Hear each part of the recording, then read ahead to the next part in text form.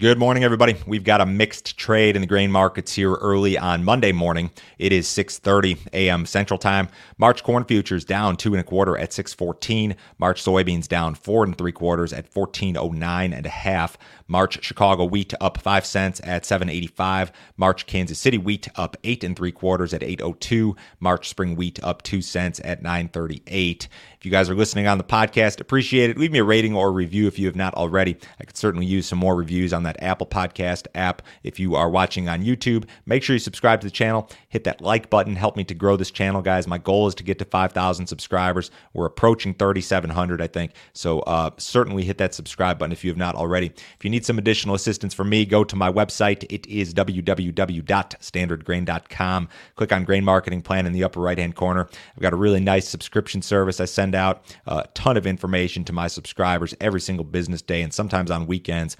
$49.99 a month. You'll get my morning email, my text message service. My subscriber-only videos are included here, and I send out a new subscriber-only video every single business day and on the weekends during weather markets. On Friday, I did one regarding flash sales. How do flash sales work? How has China acted in regard to flash sales? Is China trying to fly under the radar when it comes to their purchases of U.S. soybeans in particular? I do a lot of different topics here, a lot of very grain marketing specific type topics, among other things. So certainly check out that subscription deal this week, guys. Cancel anytime, no obligation. I won't try to sell you anything else.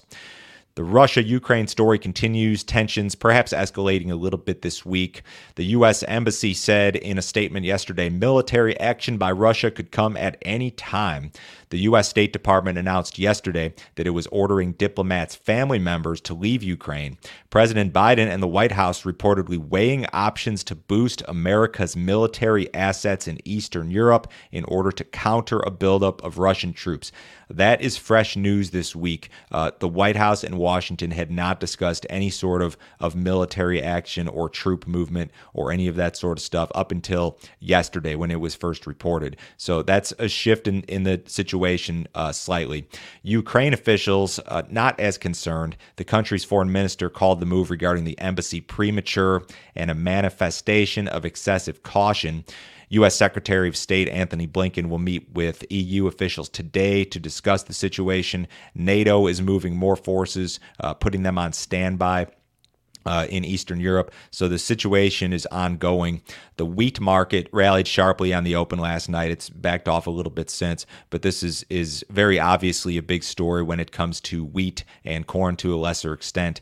Combined, Russia and Ukraine are projected to account for 29% of all global wheat exports this year. Ukraine is projected to account for 16% of global corn exports this year. So if this turns into some sort of conflict and it's realized and it results in any sort of disruption to the export situation, it's something that could drive additional export business to the United States for wheat and corn in particular, which would be a friendly item. So this uncertainty here regarding the situation, I believe to be kind of a friendly item in regard to these markets, but we haven't seen any actual action that would disrupt exports to this point. It's all just speculation.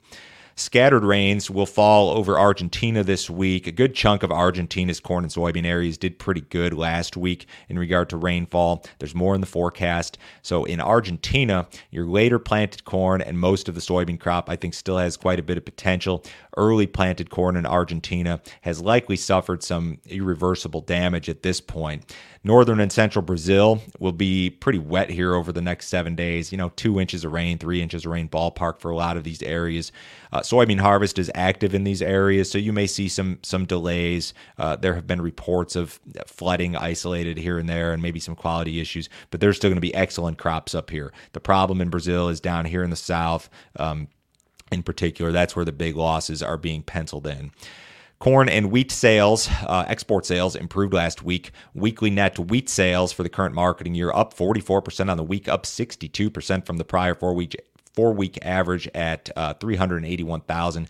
Corn sales for the current marketing year up 48% from the prior 4-week average, just over 1 million metric tons. Soybean sales were off about 9% on the week at 671. We did not see any big flash sales to China, as had been rumored. There was a lot of discussion last week as the soybean market rallied regarding some sort of big Chinese purchases, 1 million metric tons, 2 million metric tons. Maybe we'll see something like that reported here this week, but we have not seen it yet. When it comes to to accumulated export sales for the current marketing year, corn is 9% behind last year, soybeans 25% behind last year, wheat sales 23% behind last year. Last year was kind of a banner year in regard to row crop sales and shipments in particular, so we're not expecting to be on par with last year, but we'd like to see something a little bit better, especially in regard to soybeans and in regard to wheat. USDA did report some flash sales on Friday, 10 million bushels of corn to an unknown destination for the current marketing year, 5 million bushels of soybeans to China for the current marketing year, and that 5 million bushels is nothing, again, relative to the talk that we heard last week regarding 1 million metric tons, 2 million metric tons, that sort of business not being reported here at all. The U.S. stock market has corrected lower. At Friday's close, the S&P 500 had lost nearly 9% from the all-time high that was posted on January 4th. Last week's losses in the S&P, just last week, the S&P lost 5.7%. That's the worst week since March of 2020, and March of 2020 was like the COVID panic sell-off. The Dow lost 4.6% last week. The NASDAQ is in textbook correction territory. That index has lost well over 10% from the all-time high that was posted in November. Typically, like when you watch the news, they'll say, oh, we've now entered correction territory if you lose more than 10% from the peak. So the NASDAQ, by that definition, in correction territory. Investors are bracing for tighter Fed policy. I think that's the biggest thing going on. The Fed is very likely to telegraph its first rate hike in March on Wednesday afternoon. They've got their monthly meeting Tuesday and Wednesday this week, and in that statement following the meeting, it's very likely that they'll say, yeah, we're going to raise rates in March. And Goldman Sachs was out with a note over the weekend indicating that there is risk of an even more aggressive Fed policy this year. Like they're talking, there's risk of some sort of action at every single Fed meeting this year. So I think the market is certainly taking notice of that.